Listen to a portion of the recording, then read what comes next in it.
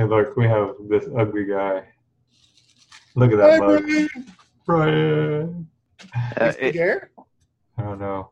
Can you hear us, Brian? Shake your head if you can hear us. Brian can't hear. Hold on. He can type. Can you talk? Nope. you can stop holding on now, there, Arthur. Fine. Oh, geez, Louise. I come in and I can actually hear on that. What in the world? Hi, Brian! Oh, hey, Brian! Welcome to Five Guys and the Bible, a weekly podcast where five guys from around the country dig deep into the scriptures and talk about how it relates to life. Thanks for listening, and always be blessed. Welcome to another episode, Season 2 of Five Guys in the Bible. Tonight we are joined by a very special guest, and we'll get to him after that. But we're going to start out with prayer. Dear Heavenly Father, we come together right now to talk about your word and its effect on us today. And Lord, help us to speak only the words that you want us to speak, Lord. Lord, guide us, give us wisdom and sometimes patience. And let us reach those that need to hear this message. In Jesus' holy name we pray. Amen. Amen. Amen. All right. So our guest today is Brian. Hi, Brian. He is a Hi. brother in Christ, and he's one of our Tough Mudders. If you saw the video, he's the Hobbit. He so lovingly calls himself. And don't let him fool you. Don't let that name fool you. Hobbits are soft, but Brian is buff. I mean, he kicked He's that stout. Tough Mudder right in the teeth. I'm stout. That's it. Stout. Just a big, blocky, unhairy hobbit. Okay. Yeah, we'll go with that. Something like that. No, but go ahead. Give us a little introduction. Where you're from, what you like. Yeah. All right. So, I'm Brian Milstead. I am from Jacksonville, Florida. Father of 4 kids. Been married for going on 13 years. What I like lots of things. I like throwing heavy stuff around. I like telling people about Jesus, even if they don't want to hear it. And occasionally video games. There we go. I'm very boring. And you have this addiction to clicking pins while you're talking. Nervous habit. Yes. You saw in that Marco where I was like, "Oh, sorry." It's a good thing I have individual audio, so there's gonna be lots of every time you click, I should make a special boing, boing, boing, when I edit this. Here, tell you what. Switching pins, no clicky on this one. Every time I hear you click the pen when you talk, I'm always reminded of there was a comedian, Jay Moore, who used to do a speech, a diatribe about clicking pens. It was right after 9/11, and he talks about pens, and he goes, "Oh, you're going to bring butter knife? Guess what? Pens aren't illegal. Click, click."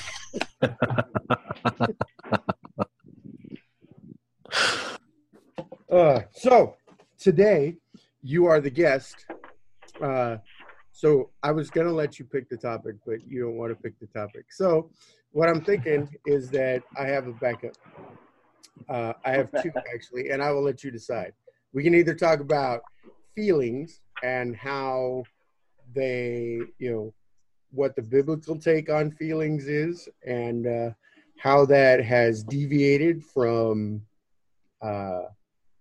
in today's society. Or we can talk about discipline, because you're pretty disciplined when it comes to your workout routine and all that crazy stuff. I think everybody in here's got a good grip on, what it means to discipline the body. But, from a biblical standpoint, it's a little different.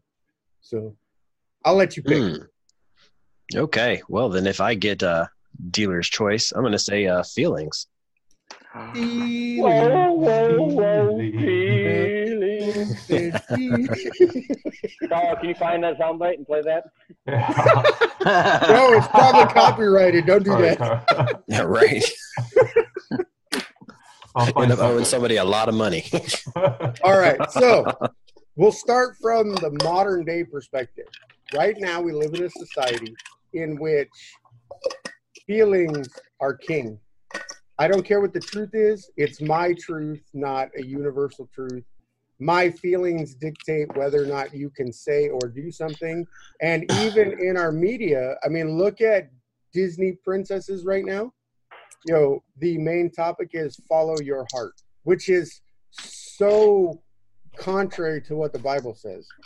So let's just kick it off with that. Where in society do we see that it's wrong or right to listen to our feelings?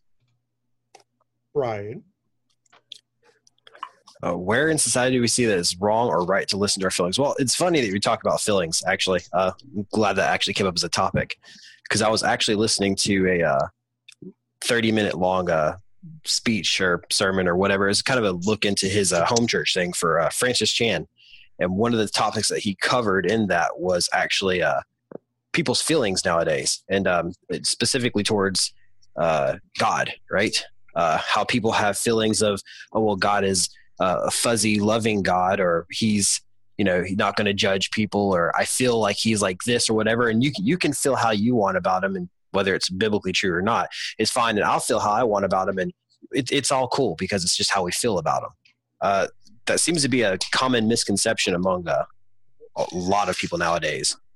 And that's where it's, at least where I've come across it, and it's been more prevalent, especially with conversations with people who are agnostic or whatever. They're like, you know, I just feel like, and it's always going back to that, I feel like if God is a loving God, he wouldn't actually, you know, punish people. It's like, well, hold on here. Let me just turn to a random page here in the Bible. Let's go over this real quick. Hold on. So it seems like that is the mindset where feelings trump everything. Like if you feel like you don't want your wife anymore, it's cool. Follow your feelings and go find someone else. You feel like you don't want to go, you know, to church anymore. Cool. You feel like you don't want to be the father of your children. Sign over your rights. I mean, it's all over the place. Yeah, it's that whole the heart wants what the heart wants, man. Yeah. Yeah, we get in trouble with that. I mean, even the church gets in trouble with that a lot. You know, the what do they call it? The seeker-sensitive or the seeker-centric movement, where they preach sermons that don't speak on a spiritual level, but on an emotional level to bring people in, and there's no meat there. And when you drift from the Bible for a worldly, you know, to go after more followers to increase those numbers, sometimes you lose the purpose for your existence. So, Carl, what do you got? Well, one verse that comes, and so Romans 6:12, let not sin therefore reign in your mortal body to make you obey its passions. So I view God gave us emotions, right? If we look throughout the Bible, there's like Psalms is full of emotions. There's full of fear, there's full of joy, there's full of despair, distraught. I mean, just everything, right? Jubilation, all this stuff. The Bible is full of emotions. I really view it that it is a gauge, but not our guide kind of thing. So our feelings are really a gauge of where we're at, but we can't let it control us. Just like that verse said, you know, we can't. I think that's the problem we have is, and like churches nowadays, not all churches, but a lot of churches, they'll use the feeling. They want to get that emotional impact out of you. So they're going to talk about all the great emotions, all the great things. That's sort of, you know, the prosperity people use that a lot too, right? Because it's all about, well, you can be well, and you can be wealthy, and you can have happiness, you can have blessings, you can have these things. And it gets to a point where I think if we start using our feelings as our guide, that are guiding, then we go completely against because that's allowing almost a sin to operate on us. I think we need to understand that we need to have a control over our emotions, but we can't let them guide us. It's just to gauge where we're at, because David, like I said, in those Psalms, man, he asked God, like, especially some of the imprecatory Psalms, like he's asking God to cast down judgment because he was angry because people were attacking God. And he's like, God, I'm angry, I'm ticked off, I want you to cast down judgment on these people. And it's very emotional. But normally on every psalm that he has that starts off with emotion, it's a gauge, but then he lets the Spirit guide, and it always comes back to a place where his focus is on God, because he was able to control the emotions. He let it out, but so they gauged where he was at, but they didn't guide him. And so, but when David was guided by his emotions, we look at the biggest sin that he had, right? And when he didn't go to battle, and then he decided to look at the girl, right, and then had sex and like all that other stuff, well, he let his emotions guide him. So look in the Bible, how many times did you see that? Saul did it. Look at all the times when Jonah, right? I mean, just throughout all the people, when they were guided by their emotions, it led them into a place where God then had to discipline them. But people who showed emotion, like Elijah, as a gauge, and then was able to control it, look at the power that they had because of it. Yeah, like Jeremiah 17:9. The heart is more deceitful than all else and is desperately sick. Who can understand it? Right. When we listen to that heart, in the Bible, and even today, when we listen to that heart, the heart wants what the heart wants. And unfortunately, there's no connection to the brain. Yeah. Well, how many times are we told to be sober-minded, right? 1 Peter 5:8, something like that. 5:8. Be sober-minded, be watchful. Your adversary, the devil, prowls around like a roaring lion, seeking someone to devour. Being sober-minded isn't mean to be, not drinking, not sober in the sense how we view sober. Being sober-minded, being in control, right? Being in control. We're told constantly to be sober-minded, because when we're not, and then Proverbs, right? All the time about wisdom and not talking to the lady of the night, like all that stuff. It's letting the emotions. So, yeah, it's one of the fruits too. Self-control. Yeah. So, all right, Eric, what do you got? Oh boy. Here's the thing.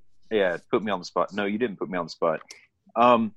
First off, listening to you guys talking, I got to thinking, we talk, you talk about the heart wants what the heart wants. I'm going to play the bad guy for a second. I'm going to say, well, if we're not supposed to listen to our hearts, then why are we encouraged to ask Jesus into our hearts? Because if Jesus is in our hearts, then we should be able to listen to our hearts, right? Find that in the Bible. Find that in the Bible? Find that in the Bible. I guarantee you that nowhere in the Bible does it say Jesus Christ lives in my heart.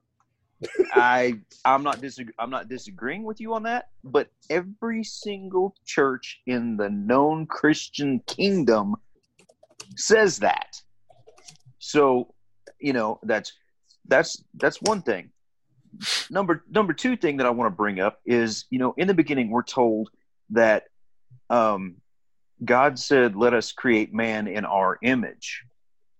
So these emotions that we have, fear, anger, happiness, joy, regret, all of those are, those are emotions that are in the image of God. For example, God got to a point where he he regretted the day that he made man, so he sent a flood upon the earth to destroy that which he created, because what he had created had become so evil. So, God experienced regret. God's experienced disappointment. God's experienced joy. God even had to turn his back on the day that his son was crucified because he could not bear to watch. There was deep sadness and deep sorrow that God felt.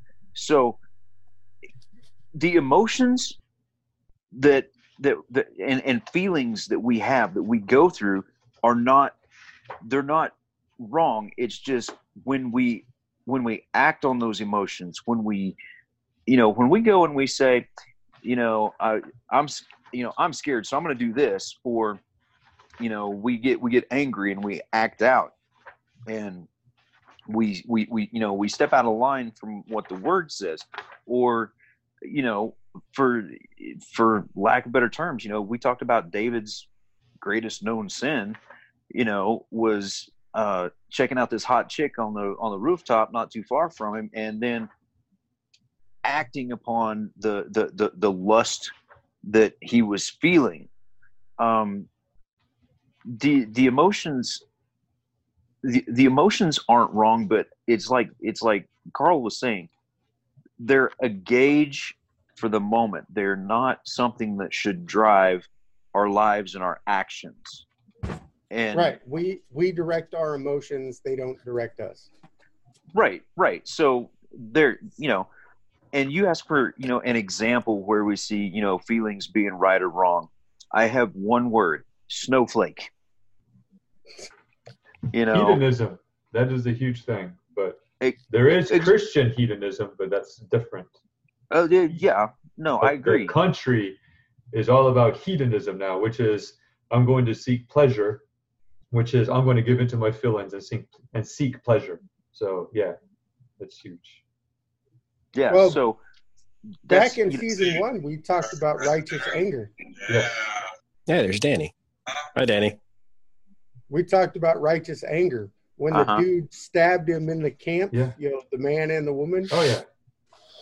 That was acting on that emotion and that righteousness. I'm not saying emotion is wrong. I'm just saying, how is it guiding us, or are we guiding it? Right now in society, the emotions reign higher than truth and sometimes logic. Yeah.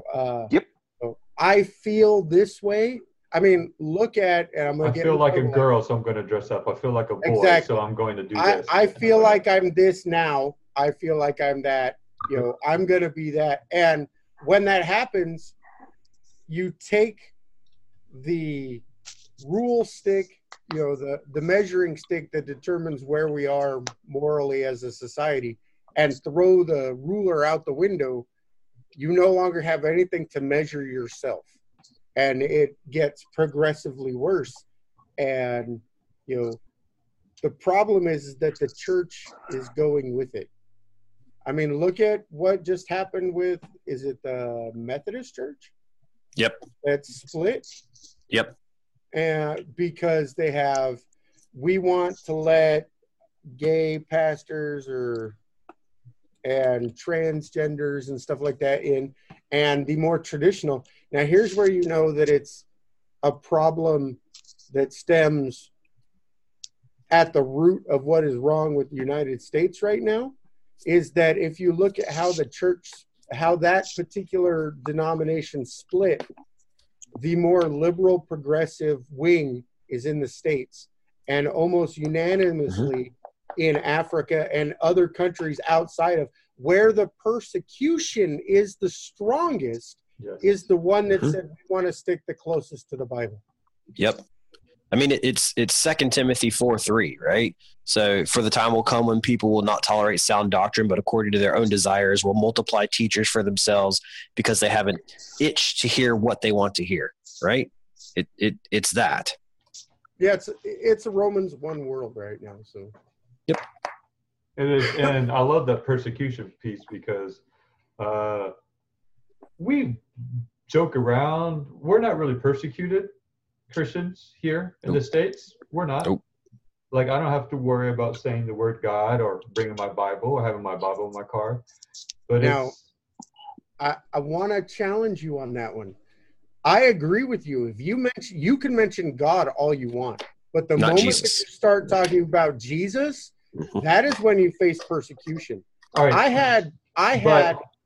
Is your life going to be? Are people trying to kill you? I'm talking about like in overseas, like in Africa and other countries where they have to be like the old church and they have to meet in secret. And when they talk to people, I mean, yeah, people might yell at you and not like you because you talk about Jesus, but people aren't trying to hunt you down and kill you.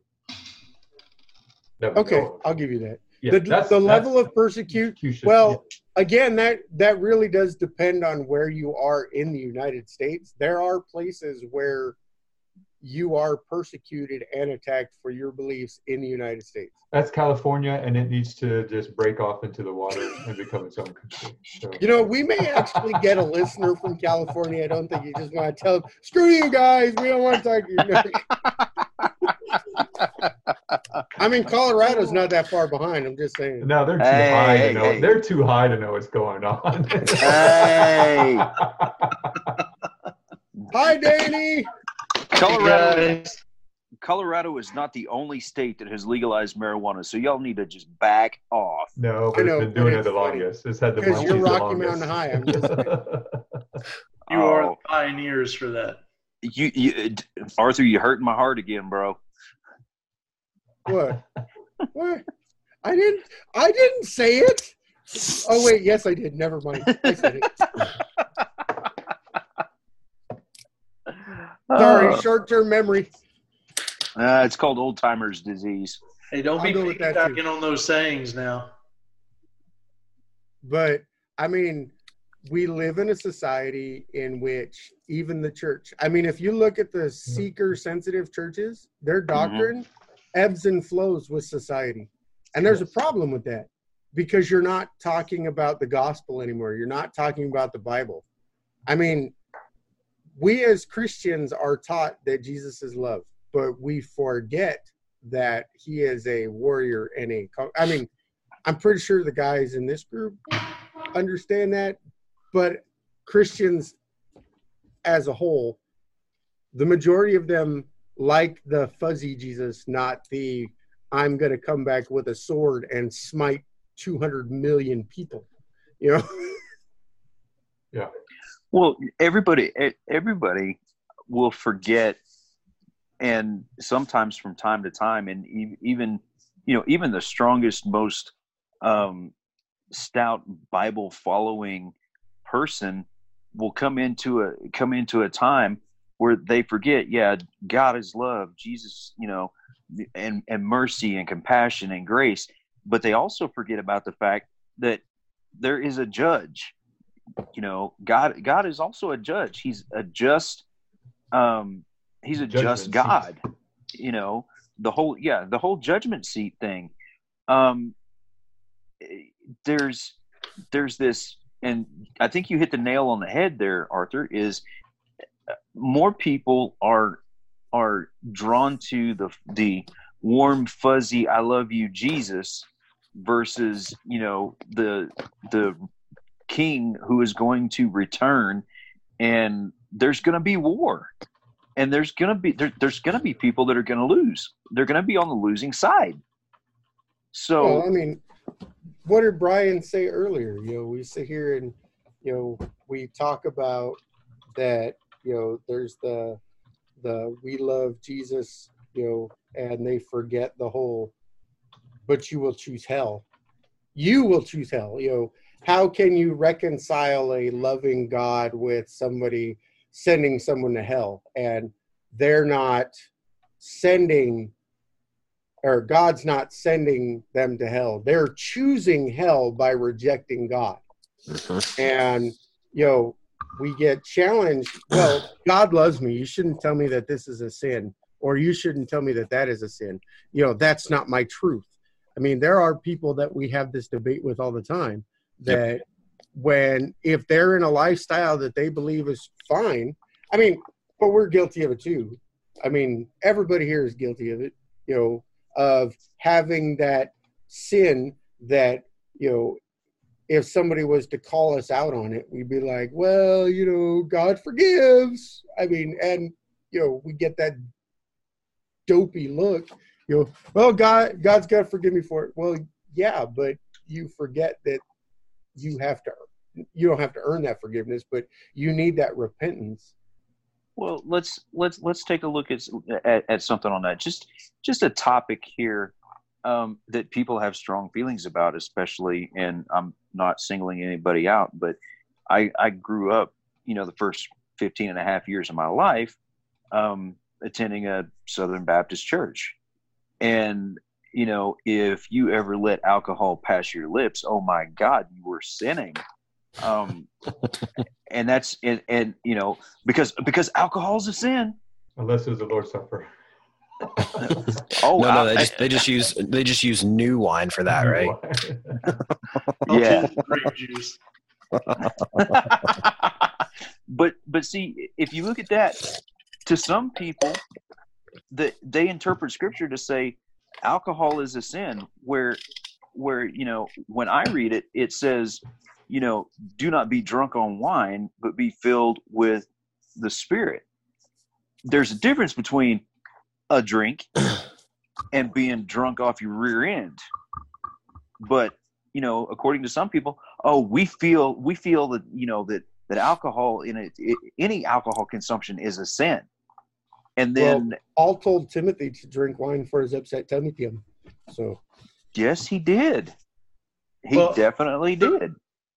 What I like is when they combine the alcohol with, if we're talking about feelings, we combine alcohol with, I don't want to be a hindrance to another who may fall victim to alcoholism, so I'm not going to drink because of that. Well, it doesn't, my question, I guess, would be, am I that responsible guy? Is it my responsibility, to not be that hindrance? Or, what I'm trying to say? Just trying to drum up conversation on that. But we're told not to make our brother stumble, not to do anything to make our brother stumble. So that's if So yeah, exactly. Thank you. Yeah. So if I know that, Danny, you had an alcohol problem, I'm not going to drink in front of you because I know that's going to make you stumble. But I'm not going to, so I don't drink, but let's just say I do. Yeah.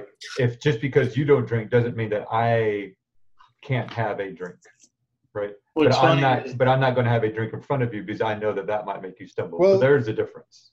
I'm an alcoholic. So it was hard for me at the Tough Mudder because everybody wanted to sit here and go, hey, congratulations, have a beer. And I'm like, no, because I don't drink just one beer. I drink all the beer, and I drink all the whiskey. It's one or none. It's all or none. It's either zero or none because I have no willpower. But see, I know I have no willpower when it comes to it. I know that once it touches my lips, I'm done. And so I just avoid it entirely. And I'm okay with other people drinking. So it's not a hindrance for me. The Tough Mudder was hard because that's, we had finished the Tough Mudder at the end, and that's all they had. Take beer. We were the last ones. They were like, can I have water? No, sorry, we don't have any water. Energy drink? No, sorry, we don't have that. Have beer. Beer is good for you. No, beer is not good for me. Well, here's another thing. You broke 5 ribs? Here's another thing, and I'm gonna be kind of a punk here, but the view that I have is, if you're looking at me and you're looking at what I do and you're putting that above, having your eyes on Jesus, then you're looking in the wrong place. Because I am a human, I'm gonna screw up.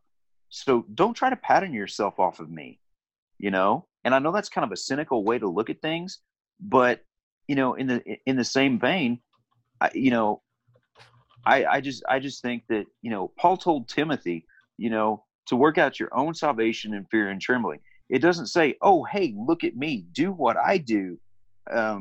because that's putting that it would kind of put yourself on a pedestal above Jesus Christ himself. And that in itself is kind of a wrong attitude to take. So, my thing is, and I've actually told some people that, they're like, man, we really look up to you. But I said, don't look up to me. You've got to cut your own path. You've got to cut your own way in the world. And as a Christian, I said, because if you're trying to pattern yourself off of me because you think that you see me do something, and because God has allowed me to be a part of something that is just awesome and amazing, take your eyes off of me for a minute and realize where whatever happens or however God chooses to use me in the situation, take me out of the equation, because I'm just a vessel for God to use and God to flow through, and for God to touch people. Quit using me as a pattern for stuff. I kind of agree with you, but you're a dad, so you can't make that statement. Everyone who has kids, you are the pattern. You are the example. And we are to be that light in the world. So yes, we are to be that example, which is why we hold ourselves to a higher standard. However, we had to add the asterisks, like the end of Barry Bonds' home run record. We have to add that asterisk that we will make mistakes and the following conditions apply. Well, we are to be that light and to be that example. But you, I mean, not you personally, but what people have to understand is because when a Christian falls, when somebody makes a misstep, when somebody legitimately makes a mistake, it's that you've been sitting on a pedestal. You've been set on a pedestal that you have no reason to be on. People put you on that pedestal. People do that to pastors, and when pastors fall, oh my gosh, man! To see the backlash and to see all the disparaging comments and all that stuff, and it's just like, guys, he's a man. Yep. Yes, he is supposed to be, showing the way, but good grief, he's a human. Quit putting people on pedestals that you think that you think they're the best thing since sliced bread, and you forget they're human. They make mistakes. We're not perfect. We're not God. We are poor imitations at best. So it really, that's something that just really irks me. It gets under my skin because, it's one of those things where people take their feelings and, I feel Pastor so-and-so is just such a godly example. And then they screw up and they may say the word crap from the pulpit, and then, heavens to Betsy, it's a cardinal sin. And everybody's, talking smack about that pastor. And, it's just ridiculous because all their feelings and all, man. And that's what we're talking about, right? Is feelings and how they, right, really screw things up. Well, see, the problem is that the example that you're giving is other people comparing themselves to you and how you don't want to have that.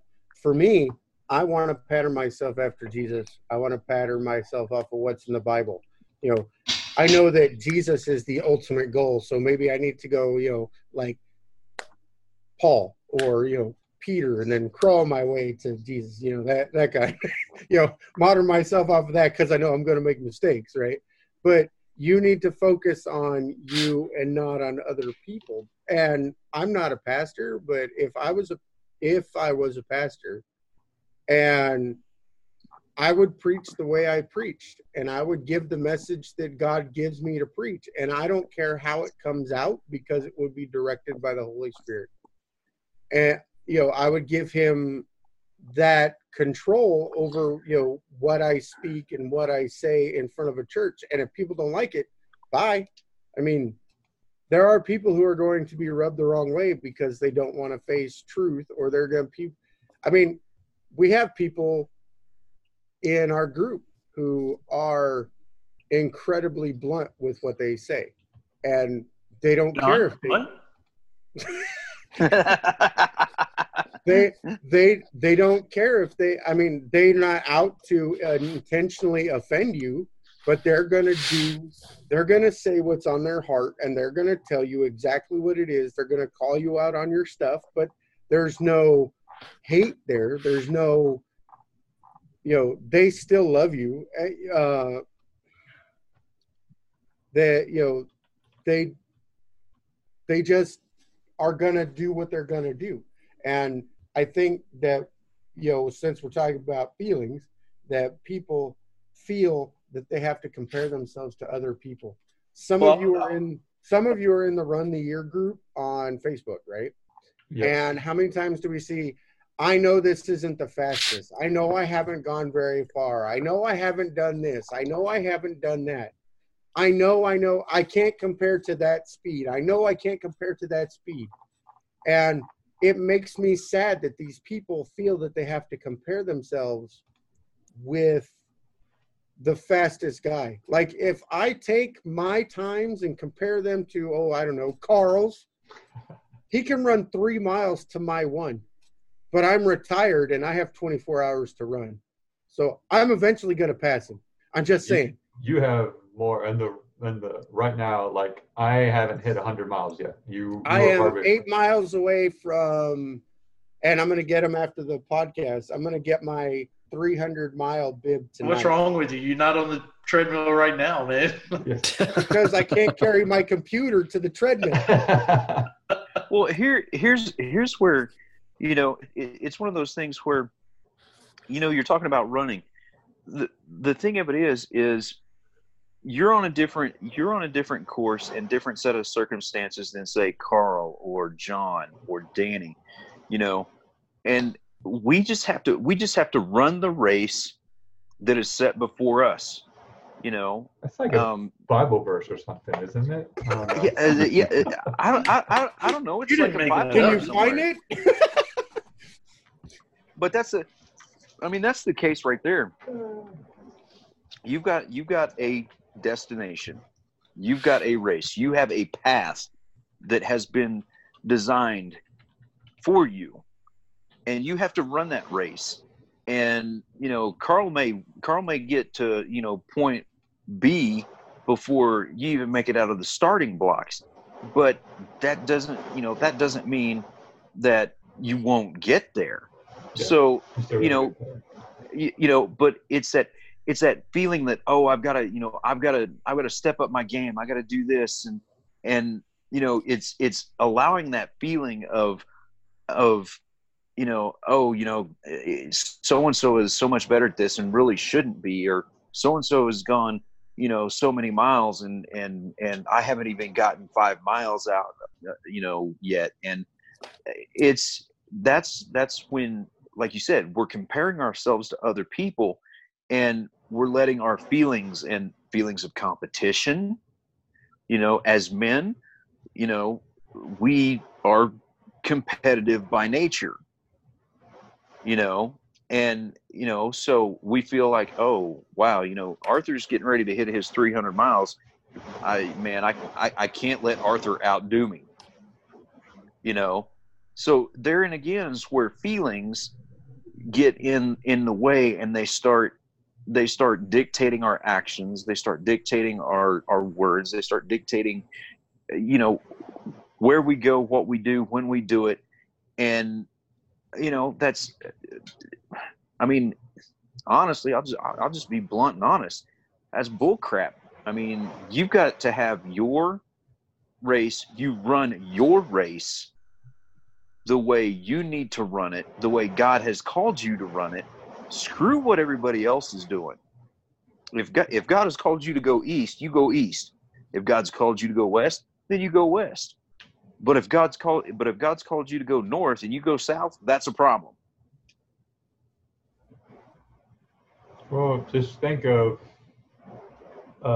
recent changes that we've seen with men's ministries and different things like that, on how because of feelings and people getting upset and being things like that, that there's a complete change of, you know what, you need to slow your roll on letting people know what your numbers are and what you're doing, because your people are getting hurt, right? You need to stop that while it's supposed to be encouraged, because I had a really good conversation today with a youth, the men's minister at a church on the west side of Jacksonville, which is the one part where we don't have any kind of movement yet.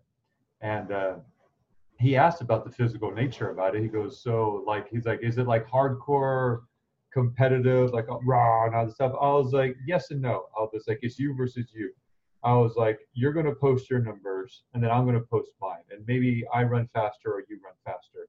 But I'm going to encourage you and I'm never going to knock you down. There's no condemnation, right? Romans 8:1. I was like, so that's kind of like how we do. We don't care how fast, how many, how little you do. We just want that you did it, and we're going to lift you up. And so those numbers are important. And I think when we take those numbers away because you're afraid of people's feelings, then it gets diluted, and the discipleship, that iron sharpens iron process, can't happen. Yeah, when that competitive spirit, can be negative, but at the same time, it can be positive. I mean, how many times have you been, hey, I did this many of a certain exercise, and you see that number, you're like, you know what, that's inspiring. It's going to push me to do more. Well, and I mean, you don't have that.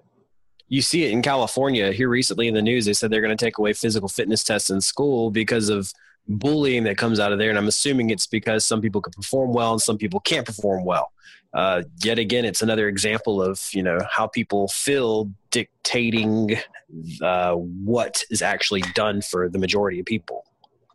So are they going to get rid of standardized testing then? Because that can make the smart people feel superior to the not so smart people. Oh, come on, John. So yes, the next logical extension, isn't it? They're already standardized tests are racist. Schools. Yep, they've already claimed that standardized tests are racist. So standardized test is an 1800s model that should have died 20 years ago, but they've decided that no one can be better than anyone else. Unfortunately, with exponential industry, that doesn't work.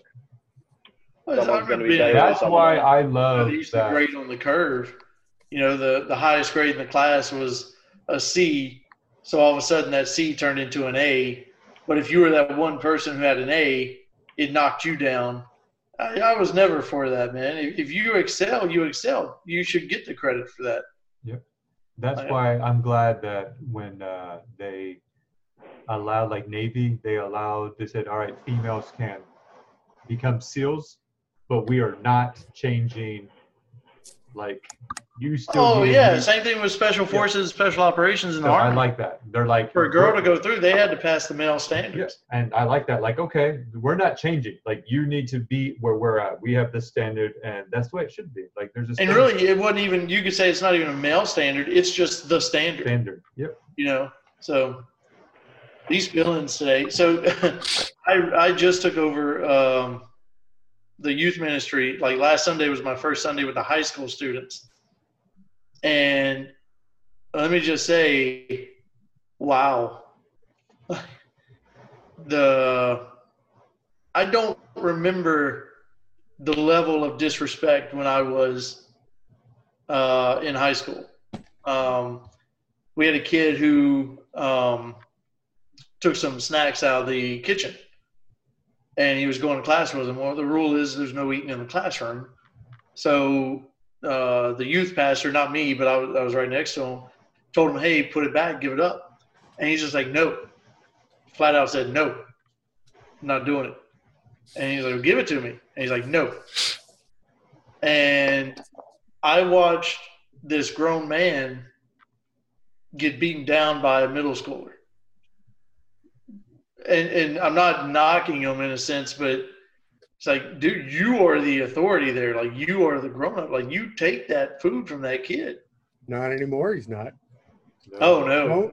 The moment he didn't take decisive action was the moment he handed over his authority. Oh yeah. So the first thing I did in my high school class, like we sat down, I said, all right, so you can either call me Staff Sergeant or Mr. Norman. There's no hoodies, hats, or earphones in here. And all your cell phones are going in this Tupperware. And you'd have thought I cut their arms off. You did. But they listened. They put them in the Tupperware, and it was tough. But I said, I explained to them, I said, it is about respect. I'm going to respect you guys enough to give you my full attention and the best teaching I can give you that's God-led, and I expect the same in return. I expect the level of respect from you to match the level of respect I give you. Well, okay. High schoolers are what age? I mean, these were freshmen and sophomores, like 14, 15. All right. So these children have grown up in a post 9/11 society, which means they didn't get that boost of horror and patriotism. They didn't get that cause. They have grown up with the internet, where they watched the knockout game, where they watched the disrespect and practical joke channels, the challenges that people do that cause them to act out, the internet famous, the YouTubers, the rise of all of that. They believe that they are entitled because they have seen people do it. They believe that it will come easy to them if they get this or if they do this. They don't have that whole, you have to work for it. So my question is do we believe the church is feeding into that mentality? They have every opportunity, but they're not led. So we can't say that if YouTube's raising your kid, that's your own damn fault. Agreed. Right.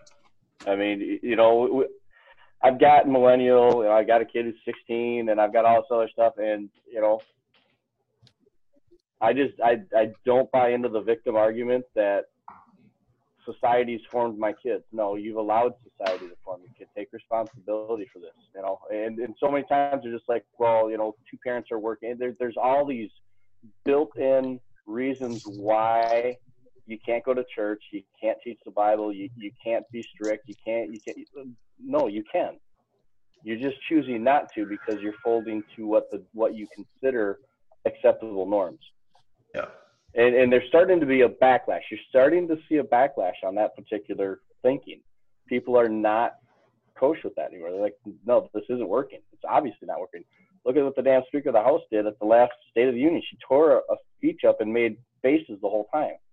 I mean, it has created a backlash. People are getting to the point where it's like, all right, either I'm going to or society has to change. And society's not going to change, so the onus goes back on the individual. And I think individualism is coming back as opposed to pack mentality, at least on one way of thinking.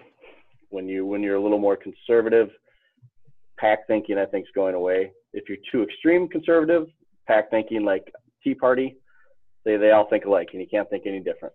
And it's the same with the liberal side. You get too far to the left, and you either think like them or you're a Nazi. It's just, we're allowing society to dictate, and we're throwing our hands up and saying, no, this isn't look what's happening. Kids are disrespectful. That's because we're allowing them to be disrespectful, and there's a lot of things that'll change. I mean, it's just, school in 10 years isn't going to be the school of the day. Public schools are going to go by the wayside. They just are. They're antiquated. They're poor teachers, and it's going to be more individuals. And they're juvenile hall. And now's the opportunity. Now's the opportunity, because it's going to go to the individual learner. Now's the opportunity to teach those lost manners again. Because the everyone in one line, go to a bell, go to the next class, go to a bell, factory worker mentality of the school system is killing everything. So, I mean, it's got to go away from that. And then I think that's the way it is around values and norms also. It's a manufactured mentality that this is how it's got to go. And then if it shifts a little bit, everyone shifts because, lemurs follow lemurs. When you're going to run off the cliff, you run off the cliff. And I think we have the opportunity to either be bold or conform. It's going to be right in our face in the next 5 years. Well, you talk about schools are going to be in trouble, and it's going to be up to the individual. And now the opportunity's right here. So either we prepare for it or we wait and say, oh, gosh, look, it really happened, and then we're behind, and we got no one to blame but ourselves.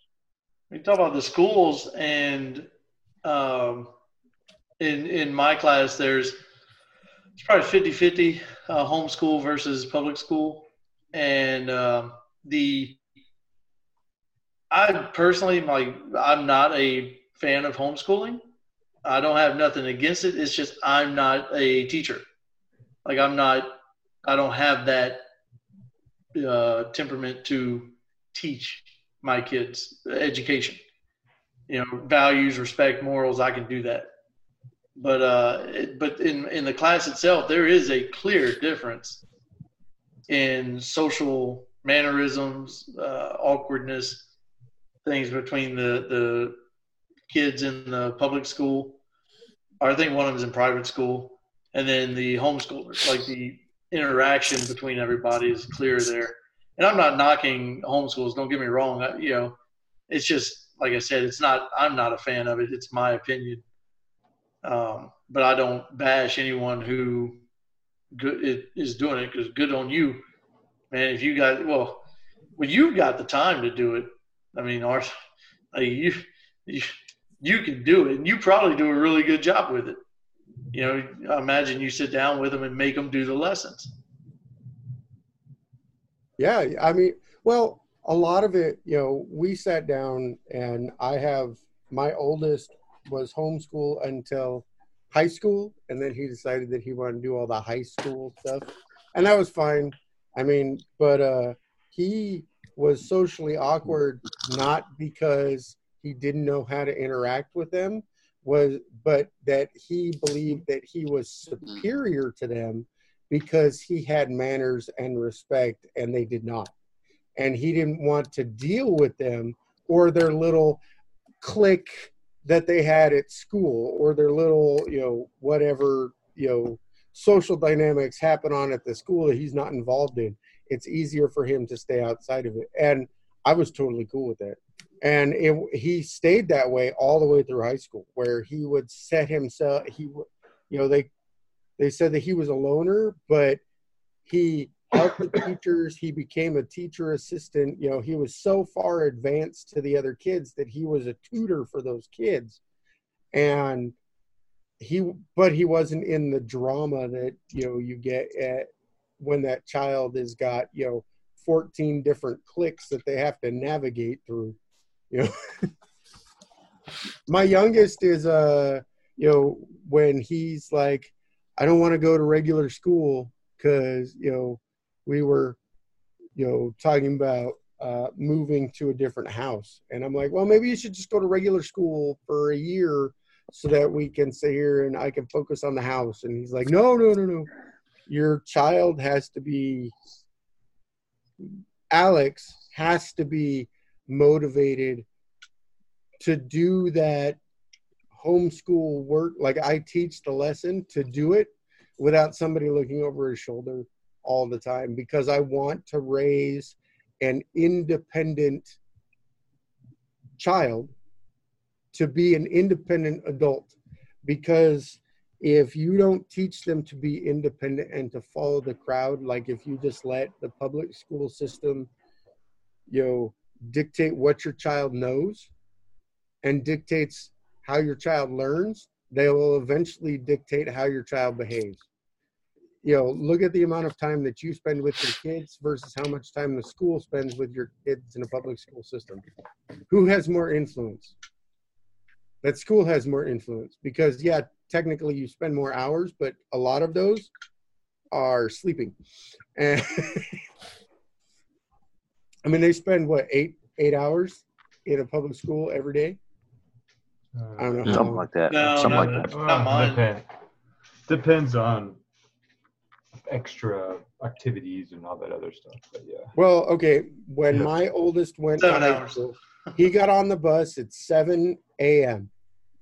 So he was with kids at 7 a.m. all the way until 4 p.m. So I don't know how many hours that is, but that's a lot of hours. And my school district was the one that had that kid get beat by all those other kids because of a Trump hat. Oh, yeah. That's my town. So my son would not have done well in that situation. I mean, he's 6'5" and has been 6'5" since his sophomore year in high school. That would have gone very different. But, I mean, it's just, that's a lot of hours that you have to deprogram your child for acceptable behavior. What now? I feel that that's just not a correct statement. Okay.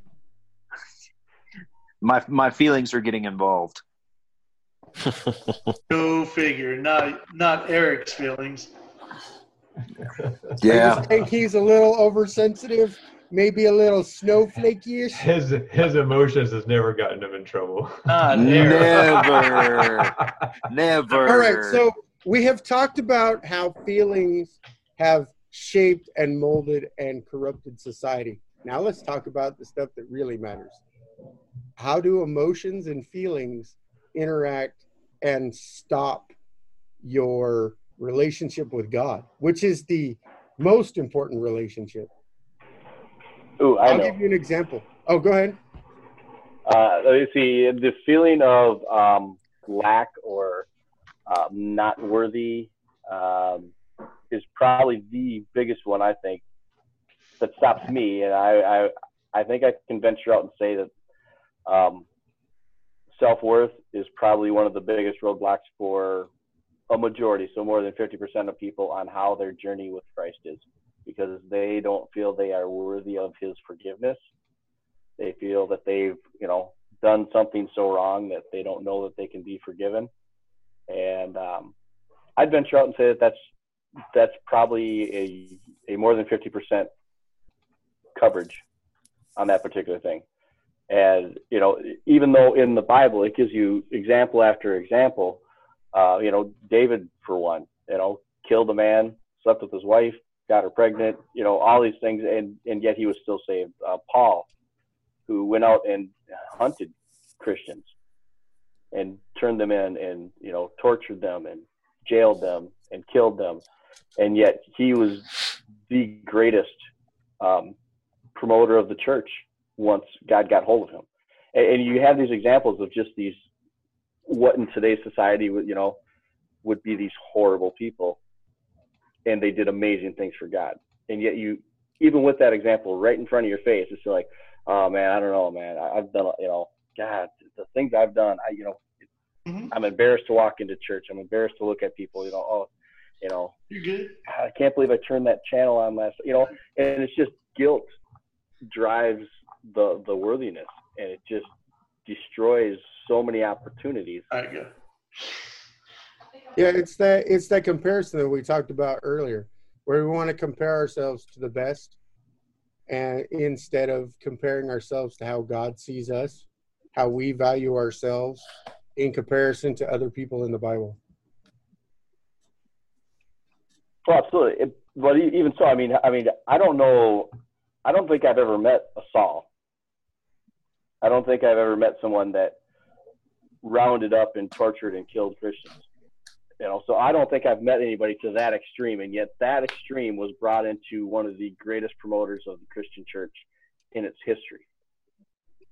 So I haven't met anybody there yet, and yet I meet people consistently that are like, oh man, I can't go in there. I'll probably start on fire or lightning will strike me, because of the life I've lived. I'm like, dude, man, read the Bible. You haven't lived a life yet compared to some of these people and the amazing things that they did once God got hold of them. So I think it's just it's a big opportunity that we miss because we get in our own way. And I think it's that's where the feelings come in, our own feelings of doubt, self-worth, guilt, shame, all the things we're not supposed to allow to run our lives, runs our lives. Yeah. And they're tricky too, because it's not like they come on you with this huge, like if you were just going along and all of a sudden you got hit with this massive amount of fear and you would know that was an attack, that's not natural, but it comes small. I mean, I told you guys, when I wrote that letter, how it came on that I thought I was doing the right thing until it got to the point where I was totally surrounded in the darkness and didn't know where to go from that point. So, because it's like, all right, now the emotions get in the way.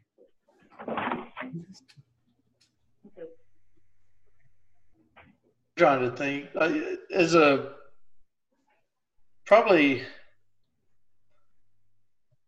I don't know, man, like pre-SoulCon days, I can't think. Like I was just that American Christian just in church, but like even decisions or my daily attitudes or walk like was emotion driven. And it wasn't in the direction of God. You know what I mean? And I get in my feelings from time to time. But I seem to be more able now to recognize when I'm in my feelings. And I think that's a huge step of when you can recognize that and take that step back and having a tremendous brotherhood like we have, to have those guys call you out and be like, hey, you're in your feelings, but let's talk about it. Let's dive in and get through it, Having emotional intelligence is very important. Understanding, I don't know. Okay. All right. Why did you tell me that, Arthur? Is so emotional intelligence, having an understanding of your emotional state so that you have control of it is very important. And that's something that's learned. Some kids are better at it than others, but a lot of kids growing up, they need to learn that. And, they need to understand that. And that's where, we said, someone brought it up, is if YouTube and all that's raising your kids, I say it like, same with like church, like it's the home, it's us, like the gospel message and all that stuff should be at the home. We should be the ones portraying it, teaching it, showing it. And then it is strengthened when they go to church, but church should be the ones who are doing all the work for the kids. It's at home. So I think if you look at the fabric of the foundation of the home has been tearing apart since the 60s, 70s, really. And you look at the home nucleus and how fragile it is, and look at the kids today, and it just makes sense because it's so much easier to say, hey kid, just go watch some YouTube. Go learn what you need to learn. I'm not going to help you with your math. Ask Google, and he'll help you out with your math. I'm not going to help you out, and that's what they learn. Okay. Wait. So I had a parent-teacher conference with Bo's teachers, and I kid you not, that is one of the things they told me was to help him out. Go home and watch YouTube. What? I was like, you've got to be kidding me. I told the teacher, I was like, you've got to be kidding me. Why you don't know how to teach this stuff, but you expect me to go home, watch YouTube, learn it, and teach him how to do it, or just put him in front of YouTube to do it himself. Well, you've got probably one of the best math teachers in the world on YouTube that can teach it to you. So do you want to learn from the best, or do you want someone to stumble through? Oh, don't get me wrong. The YouTube video was amazing. It taught me some stuff. But is that the only thing doing? What are you doing as a parent? What are you doing to teach? What are you doing? to help control their emotions. Well, I'm taking the time out to do it, like to watch these YouTube videos and then show him how to do it. I'm trying to show him how to do it instead of the YouTube guy doing it. You know what I mean? I get you. But I'm going to be honest with you. When my son came home from high school and said, "Hey, Dad, you're good with math." "Oh, yeah, I took every math and science class in my high school. You know, I did all this stuff." He goes, "Okay, can you help me with this polynomial synthetic division?" And I went, "What? What did you just say?" "And imaginary numbers." "What? They're not imaginary." "Oh, no, they can't exist, so they're imaginary." "No, stop. The words coming out of your mouth don't make any sense. I refuse to listen. You're going to make my head explode." No, I'm not saying you can't use that stuff. Like, oh!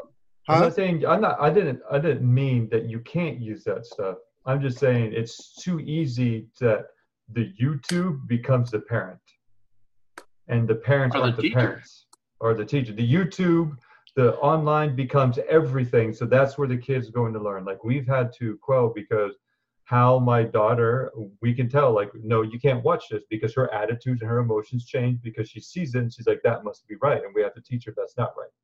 But yeah, well, one of the things children lack are discernment, right? Right. They can't discern right from wrong, good from bad, and that's part of where we're supposed to step in as parents to disciple them in that manner. But it's not, because you can still get kids doing that stupid Tide Pod challenge or whatever challenge, and they're posting on YouTube and they're getting likes, and they're TikTok, whatever it is, they're getting likes. And they're like, oh, look, I'm famous because I'm doing something stupid, and parents are allowing it. And that is breeding. Their brains aren't fully developed. I will admit I watched a video where a kid was standing in a shower and he poured rubbing alcohol. Lit himself on fire. Now his mama is sitting, you know, or I think she was the one with the camera. She's watching him set himself on fire.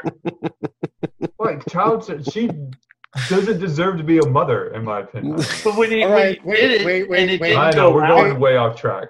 I know. When it didn't go out, this woman started like, "Oh, my baby," you know, all this stuff.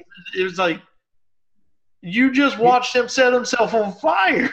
I have watched some of your YouTube videos, Danny. And, snap! I have seen you put hot stuff in your mouth, which is a fire. I'm just saying. Yeah, look, that's way different than setting myself on fire. It's levels. You know, it's one step to the Tide Pod challenge. You know, it went hot stuff and cinnamon and Tide Pods and. One's an actual food, a spice that you can put on stuff and is edible. One is not. Like you're not supposed to eat. Arthur's just jealous. He don't want to do the challenges with me. Wait, he did one. The whole marshmallow? Yeah, mushrooms. You might have had that was a disgusting challenge. I do have to say that was horrible. I did it twice, so I want to hear it. Oh, I can't wait till we all get together again. I've got a new one for us. Oh no! It ain't gonna be for a Tough Mudder. We got to figure that out. Unless we go to Tough Mudder UK. I saw a thing where it looks like Tough Mudder and Spartan are trying to come to some sort of deal. It's in the courts right now. Yeah. Y'all didn't already pay for the Tough Mudders, did y'all? Nope. No. Wait, before we go, and I don't mind having this conversation, but let's finish the podcast before he has to edit out this huge section. All right, Brian, thank you for joining us on our beginning of season 2. And if you would, I would be so honored if you would close us in prayer. And there's going to be 6 guys in the Bible from now on? Closing thoughts and prayer, Brian. There you go, buddy. Closing thoughts and prayer. So, feelings are one of those things that have been given to us by God, and they can be, honestly, you can look at them and they can be morally neutral, right? They can be used for good or bad, depending on how you act on them. And I think it's important as Christians that we don't penalize people for having feelings, but at the same time, making sure that we properly teach those under us how to work through those feelings and use them for the betterment of the kingdom, and not to tear things down or anything like that. So that's kind of my closing thoughts, I guess. I'll pray us out, gentlemen. All right. God, thank you for tonight. Thank you for the ability for us to be able to get together to discuss your word and to fellowship with each other. Thank you for us being able to look at these topics and live in a country where we are persecution free and we can actually bring up your name in public without threat of death or dismemberment. I pray for those Christians who are in those places where that is a reality for them. I pray that you strengthen them, that you give them the courage to be unified in the word and to spread the word like a wildfire in a way that sometimes us over here in the Western world have a difficult time understanding. I pray that you watch over these gentlemen throughout the rest of the week, and we love you very much. Thank you very much. In Jesus' name we pray. Amen.